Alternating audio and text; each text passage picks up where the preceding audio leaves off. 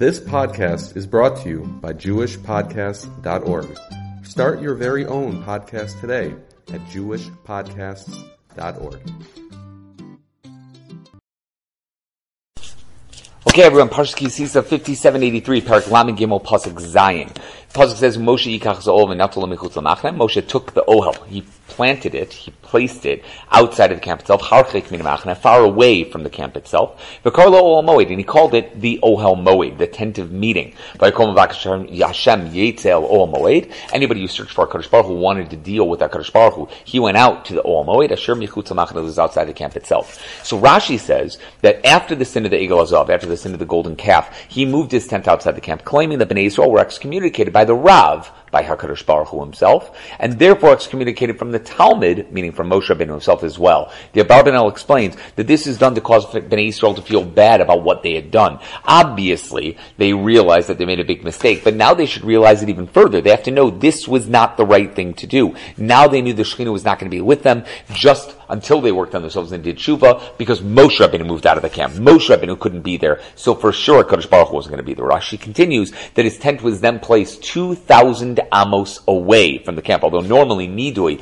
is only 4 amos away, you're supposed to be 4 amos away from that person, right? Nonetheless, this was just within the tomb, a little further away, so that anyone who wanted to come to do so, who wanted to walk to him on Shabbos, could still do so. They would be within 2,000 amos around there. He called his tent the Ohel Moed, right? Because this is going to be a meeting place for everybody who wanted to hear Torah and to be able to learn with Moshe Rabbeinu. Those that came were called Mevakshe Hashem, says Rashi, because they wanted to hear from Moshe. It was like hearing from the Shekhinah itself. Even the Malachim themselves knew that the Shekhinah could be found in the tent of Moshe Rabbeinu, and they said, where is Moshe Rabbeinu? Where is the Shekhinah? The Shekhinah is with Moshe Rabbeinu, and that's the idea behind it. The Rashbam says that HaKadosh Baruch Hu no longer wished to speak with Moshe Rabbeinu within Machane Yisrael. That's why he had to leave. That's the idea behind it. The Abarbanel says it sounds like he lost the ability to have nevuah within the confines of the camp, and therefore he went to go get it back. And that's what he did. He went out of the camp in order to get it back. That's how the Abarbanel puts it, and that's the Rashbam basically. The Rokeach says this was giving Bnei Yisrael space. He wanted to give them space a little bit so they wouldn't be confronted with the Shekhinah before they had done Shuvah completely. Because obviously being together with the Shekhinah would make it worse for them.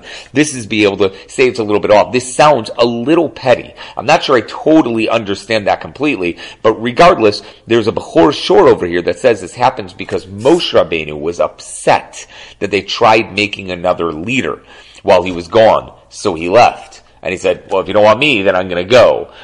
I'm not sure I understand that completely. I don't think that's that. But the Rokeach goes on and says their immediate tikkun was taking off their crowns. And that's what it mentions, that they took off the crowns that they got, which they did in the previous pasuk. Until everything settled down a bit, Moshe Rabbeinu left them for their own safety, so they wouldn't die. But the Bechor Shor throws me off a little bit. The Abarbanel says he did this to test if he would lose his nevuah for good, if it was gone, and he was never going to get it back forever, knowing that the people were being punished for what they did, and he was their leader. He wasn't sure if his punishment would be as severe as theirs. So to test that, he went farther away to go see, is he going to get nevuah or not? And when he saw he did get nevuah, he realized the Bnei Yisrael were going to be punished, but he himself was not going to be punished that way. He was going to be fine. He just went to go daven for the nation itself. Now, there's a very strange Gemara in Sanhedrin Daf Kuf Yod that could be the reason why Moshe Rabbeinu changed his place and moved his tent outside the camp. In Tehillim, Par Kuf Vav, it says, Vayikanu LeMoshe B'machne. They were jealous of Moshe Rabbeinu in the camp itself. Because I'll say, they suspected Chas v'Shalom Moshe Rabbeinu being together with their wives,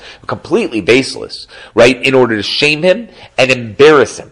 The Torah Tamima says, due to this accusation, Moshe moved away from everyone so he wouldn't be around the women. Nobody can make this claim anymore. He knew that even if women would come to hear his Torah, they wouldn't come alone since it was too far away. They'd come in pairs. There would always be a crowd, and therefore no one could suspect him of doing anything. And that's the reason why they moved outside. However, it's unlikely this happened after the Egel Azav, right? When they all felt contrite and they felt terrible what they had done, that they immediately started suspecting Moshe. But even though it says Vayabitu Acharei Moshe, they looked after Moshe, is in this parsha. Still, it seems strange that it happened right then. It's likely that it was after Korach and his crew came around many months later. But regardless, either way, that's what the Torah Tamima says. Now, Vayatzav Aram says something similar, but the opposite. Same idea, but the exact opposite way. There were many people among Klal Yisrael that were not zocheh to have children yet, right? So they may have known or heard of the concept of v'niksa v'nizra zara, that if a person is suspected of being a sota and she's innocent and nothing happened, then in the end, she's going to be able to have children if she is suspected of being together with somebody. She's secluded with that person she's suspected of being together with, right? And they end up being innocent. They go to Beis Din HaGadol, she drinks the sota water, and she didn't do anything. Then v'niksa, she'll be cleansed, v'nizra zar, and through the shame that is erased inside the water that she drinks, the meimarim hama'arim, right? She's going to be able to have a child. Now, Chana did this, or wanted to do this, saying to HaKadosh Baruch Hu, if you don't give me a child through natural means, then I'll use your Torah to be able to give me this child. I'm willing to do whatever I need to do in order to have this child. And in the end, she obviously didn't do it. When these men saw that Moshe Rabbeinu had moved his tent outside of the camp, they immediately were mekane their wives. They did kinoi. They said, don't be together with Moshe Rabbeinu. That's what they said to them. So that if they then would somehow accidentally have yichud with Moshe Rabbeinu, with Eidim, chas v'shalom, nothing would ever happen. But the men could then say there was kinoi, vestira, bring them to drink the sota water drink. Right? And when she's innocent, she'll end up having a child. That's the idea. They knew that Moshe Rabbeinu wouldn't do anything. There's no way there would be mekanes, somebody like Moshe Rabbeinu, that he would do anything with their wives. That would never ever happen. But that's the idea behind it. There was Zocha, and that was their plan. However, there's never came to be.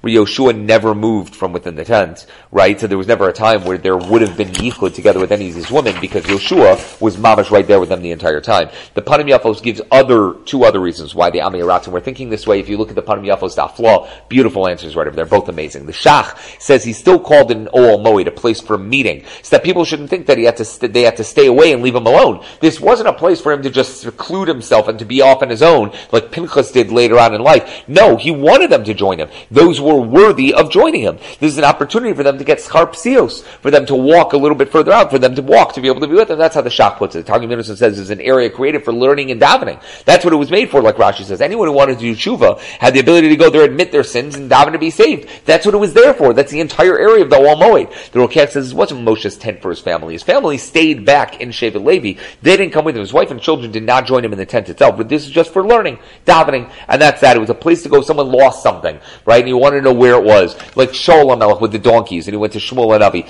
That's where you went to Moshe Rabbeinu. You asked him, what should I do over here? The Oznaim Torah says we know that the Avos all made yeshivas. They learned whatever Torah they were given at the time. This was called an Ohel, and that's the ohels that they made all over, the places that made, even by Yitzchak Avinu, they called it the Be'eros, the Be'er, that he made over there, that he was drawing water for the people to be able to learn. That's why that's something people understood. That's why it's called with a hay over here. It's ha'ohel. It's something they knew about before. This is not the first time they'd ever heard of something like that he took that ohel and moved it outside the tent itself. So the wording over here is Harking Menachem. He took it, Moshe Yikach as ha'ohel. That's the ohel that everybody knew about before, that learning yeshiva. That's the idea behind it. However, the Shach, the Yam Lois, says there's another connotation for the word Ohel Moed, and there's another thing that's thrown down from over here. Before people sinned, right, his tent was called an ohel stam. It was just called an ohel. This meant that it would last forever. There was no reason for him to ever die. He was supposed to be there forever because he was the leader of the people, and the people were awesome, and everything was all good by them. They just got Matan Torah. They weren't supposed to die. An ohel is something that moves with the wind. It could be placed here, it could be placed there, it could be placed all over the place. Depending on where you want to go, it just picks up and moves. It's not something that really can be destroyed because that's what it's made for. It's made to move from one place to the other. That's what Moshe Rabbeinu's life would have been, and Bnei Yisrael would have been. Now the Egel happened, it's called an ohel moed. Moed means a set amount of time. It's not going to last forever. This may explain a pasuk in Yeshaya, says the Shach, where he says that Sion will be called a Kiryas, I believe this is Miyam Loy, is not the Shach, Kiryas Moadenu. It will be a city for our meeting. It will be for a set amount of time. And that's what Yeshaya was trying to tell them, because there will be a Churban of Churban Bayis Rishon, Churban Bayis Sheni. There's going to be a time, only in the future will Yerushalayim be known as a Nevei Sha'anan, a place that's going to be tranquil and peaceful, an Ohel Bal Yitzayim that won't be gone. It will last forever. And that's the idea of what Yeshaya was trying to say over there. The Ibn Ezra says something else over here. He says, some say this is referring to the actual oil of the Mishkan, that he took the oil of the Mishkan, he brought it out, he moved it outside the camp until it was finished, because it wasn't finished yet. They started after the day after Yom Kippur. It wasn't finished until technically Chanukah, but really until Rosh Chodesh Nisan. So he brought it outside. Perhaps this was even where it was placed from Rosh Chodesh Nisan up until the Degolim were set up a month and a half later. It didn't have to be in the middle of the camp because they didn't necessarily have Degolim yet in the camp. There was no Machana Leviah, and then all the different people in the right places. They didn't have that yet, not until much later on, where we mentioned in Parshas Bamidbar, Parshas Naso, that's when they got into Degalim. So maybe that's where it was up until that point. That's why it says ha'ohel with the hay, because we're talking about the actual ohel. We're talking about the actual Ohel Moed. We're talking about the actual Mishkan. Two or more questions this Pshat. He wonders, if the Ibn Ezra is right, why Moshe would have had to call it the Ohel Moed if it was already named the Ohel Moed and already known as such. Why would he have to call it that at that point? It was already known as that. Aside from that, we know the Ohel Moed in the Mishkan was only built after the sin of the Egel Azav, not before, and it was done to be machaper for their sin. So we know that there's no order to the Psukim. This seems to be taking a risk and putting these Psukim over here, which yes, it's after Truma Tetzava, but it's before they built it, and you're putting it over here in the middle of nowhere as if the Ohel is already made. It's a very strange thing to say. But that's what Tzur Morias and the Ibn Ezra has his reasons. We could explain it a little bit, but it's not for right now. The Rabbeinu Bechaya says, even though the pasuk says, Kol Mevakesh Hashem, anybody who was searching for HaKadosh Baruch Hu went out to the Ohel, it really means Kol Mevakesh Moshe. Listen to this, Rabbeinu Bechaya. He says, Moshe was known by the Shem HaMiyuchad, by Hashem's name. Like Yaakov was known as El in Lamed Gimel Chaf, or Shem when the pasuk says Vatelech Lidrosh as Hashem. Right, that was Rivka. Rivka went to go search HaKadosh Baruch Hu, and no, but she went to Shem. Shem was known as Hashem's name. Yaakov was known as Hashem's name, and Moshe Rabbeinu was known as Hashem's name. The truth is, we see this by Mashiach as well. Yirmi and Chav Gimel Vav, as well as Yerushalayim. Yechezkel Mel Ches Lamed Aleph. Even Yerushalayim is known by HaKadosh Baruch Hu's name. This is because the Shliach is sometimes called by the name of the Sholeach, the one who sends the messenger. As we see Malachim sometimes called by the name of Hashem. The Malach that called out to Avram Avinu is known by the name of HaKadosh Baruch Hu. Sorry, I forgot the wording. Ani Adati. I forgot the wording, but there's obviously for first person the Malach is saying, I know, lo ki lo chasakta binchas yechid chamimeni, right? Now I know that you haven't withheld from me. The Malach is talking from HaKadosh Baruch Hu's point of view, so to speak. All over Tanakh, we have Malachim talking as if Hashem is speaking in the Nevi'im, when it's really through Malachim themselves. Mor Nevuchim talks about this in Chelek Gimel the entire time. That's the idea of what it's supposed to be. It's really only angels, right? For example, there is Hashem asking Avram Avinu why Sarah Minu left, but that was a Malach. We have Hashem destroying Sodom, but it was really Gavriel. With the Malachim, they were doing it. Mashchis Manachnu was their problem that they attributed to themselves, but it really was the Malachim they were doing it, B'Shem Hashem. This obviously needs to be understood properly, because this is a basic tenet of Christianity, that a human being can be part of God. But I think that's part of this. We only know it by Moshe Rabbeinu, by Yaakov Avinu, by Mashiach, obviously, as well as by Shem. People that we would never suspect of being HaKadosh Baruch Hu himself. That's ridiculous. Not a ridiculous notion to be able to say such a thing. So therefore, they are known by HaKadosh Baruch Hu's name because they represent what HaKadosh Baruch Hu stands for in this world. That's not an easy concept, and don't get me wrong, I'm not poo-pooing the fact that this is a strange Rabbeinu Bechaya, but the idea behind it is not that. There is a huge limud that comes from this, a massive limud. Yerushalmi Erev in Perek Hey says, because it says Kol Mevakesh Hashem and not Kol Mevakesh Moshe, those who search for Hashem and not for Moshe, we learn that someone who greets the Rebbe and goes to see him as if they're greeting the Shechina itself. Ma'ayin HaShatorah says this explains a mimer in the Zohar which says, Yera kol zechorchas pnei Adon Hashem. Every male is to go greet the master of HaKadosh Baruch Hu. Who is the master of Hashem? Rav Shimon Bar Yochai says, right, it's referring to me, Rav Shimon Bar Yochai, to go greet. Yera kol zechorchas Hashem. You're supposed to greet Hashem. But Rav Shimon Bar Yochai is referring to himself? What does that mean? And the idea is, just like this, just like there was a mitzvah to do Aliyah L'Regel in the times of the Beis HaMikdash, there's another mitzvah to greet one's Rebbe over the holiday. To go greet one's Rebbe, to be Makabel Pnei Rabbo on the Regel itself. And doing so as if you're greeting the Shechina Kabiyachol. That's why the Zohar mentions one should greet Rebbe Shimon, is if, since the Rebbe is considered, right, obviously the author of the Zohar, the Rebbe is considered like HaKadosh Baruch Hu in that way. Chas v'shalom to say it in any other way more than this. There's a party, Yosef, that is huge on this subject, but not for right now, right? There's obviously a lot to this. Did Moshe Rabbeinu ever come back? Did he ever bring his tent back? Because we don't see Moshe Rabbeinu actually going into Machane Leviah. We assume that it happened. Did he actually bring it back or not? So Rashi writes later on in Pasuk Yud Aleph that this tent remained outside the camp from Yom Kippur until the day that the Mishkan was set up, right, on the 1st of Nisan. At that point, the Midrash says that HaKadosh Baruch Hu told Moshe Rabbeinu to move himself back, so the people won't think that he, meaning God, or Moshe Rabbeinu, were still angry with them, right? That's the idea. Aside from that, once the Mishkan was set up, HaKadosh Baruch Hu only spoke to Moshe Rabbeinu from between the Kruvim, which means he had to be by the Mishkan. He couldn't couldn't be outside the tent the entire time. He must have been right there. So it's likely that he moved back into the camp on Rosh Chodesh Nisan when the Mishkan was set up. The Ibn Ezra and the Chizkuni also say this happened after Moshe brought down the second Luchos, right? That was on Yom Kippur, and it was done because he knew he would have constant visions with the Shekhinah and would thus need privacy. So he did go out in order to get privacy. The Bnei Yisrael had already begun building the Mishkan at this time, and maybe out of order, there's no Muktam Mocha B'Torah. So therefore it wasn't that way, and that's that. That's part of the Ibn Ezra that we mentioned before. The Ramban says he doesn't understand that Ibn Ezra whatsoever. Why would this be mentioned here in the middle of the parsha when Moshe Rabbeinu didn't return with the second Luchos until much later on? Yes, Ein Muktam Mocher, but there's no reason to say Ein Muktam Mocher if there's another quite obvious shot over here.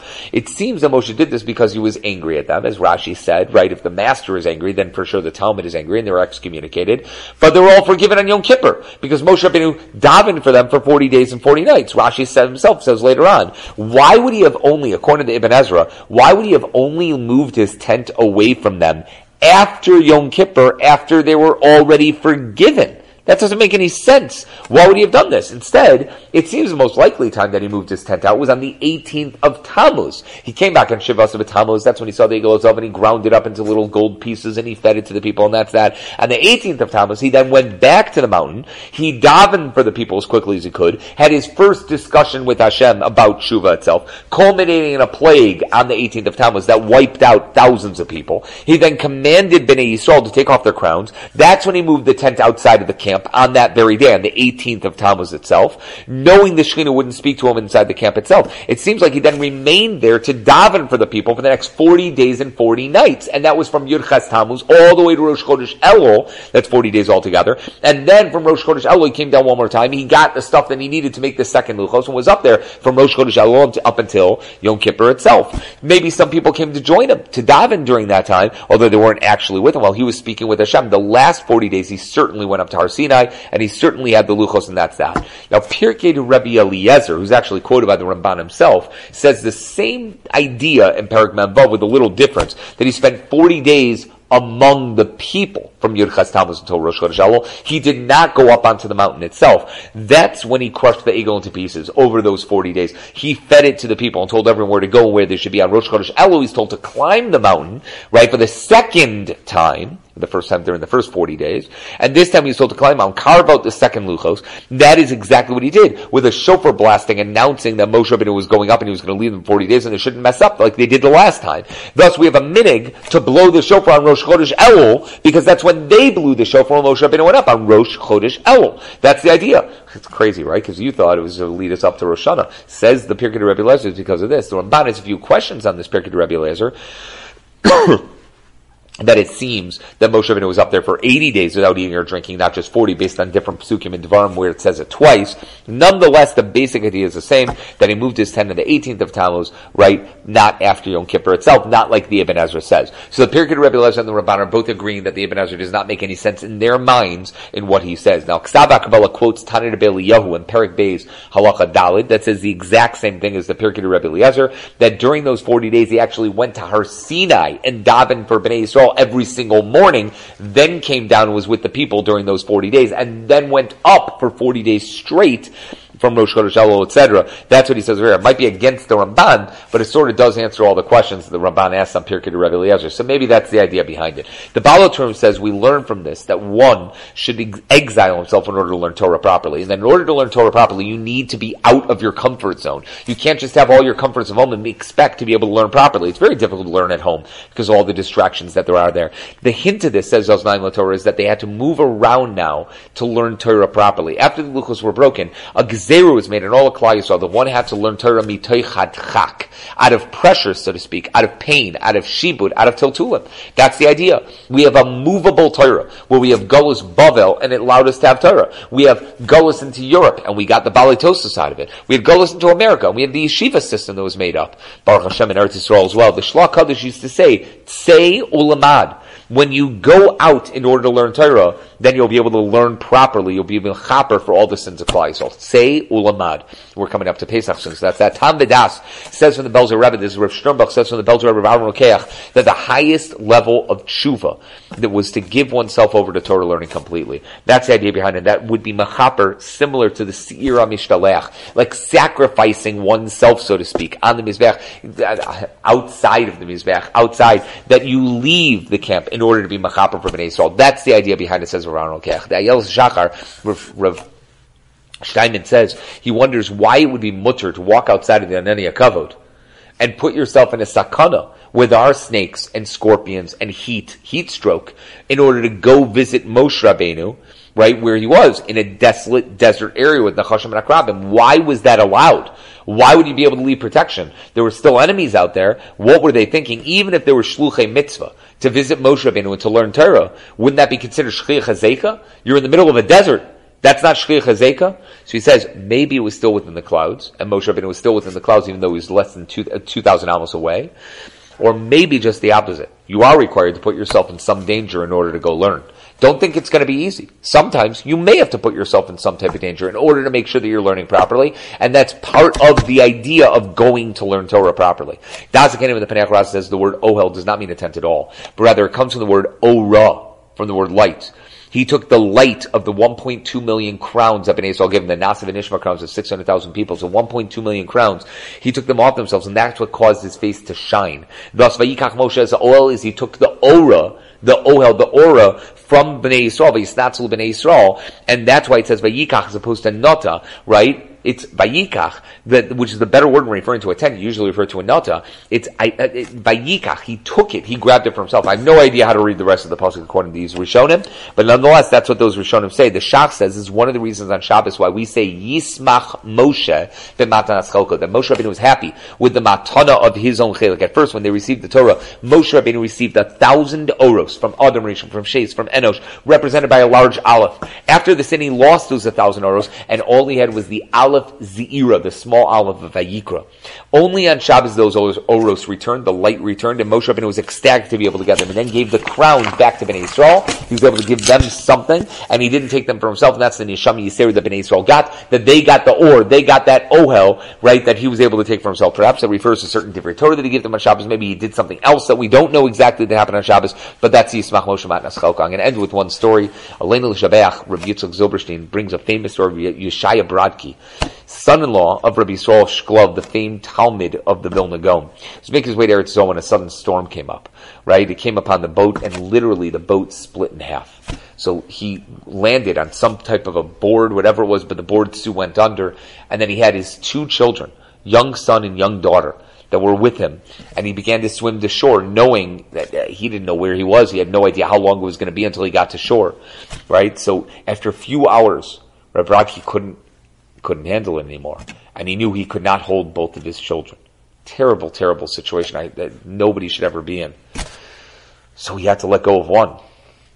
He has a son and a daughter, and in halacha, one is required to save a son before a daughter. You could argue that point. That's something that could be brought up in halacha, but Rabbi Brodki held that he had to save his son over his daughter. So he said to his daughter, he began to let go of her, and she held on desperately.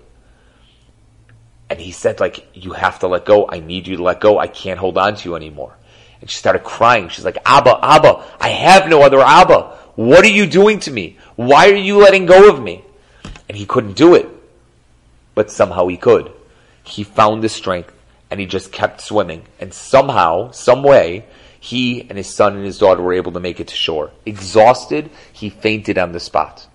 When he woke up, he's told his daughter, you have to remember what you just said. You do have a father, and it's not me. It's HaKadosh Baruch Hu. You have a father in Shamayim. And if you cry out with that type of a cry, and you have to call out and you say, the same way you called out to me, Abba, I have no other Abba. I have no one else to go to. He won't be able to say no to you. He will never be able to say no to you. And that, I think, is part of this idea of what it means. Kol mevakesh Hashem. Anybody who's mevakesh Hashem, if you're truly mevakesh Hashem and you search for it, you'll go anywhere, right? You'll do anything for it. You'll do anything that you can, because we truly only have one Father, and that Father is up in Shemayim. Have a good Shabbos, everybody.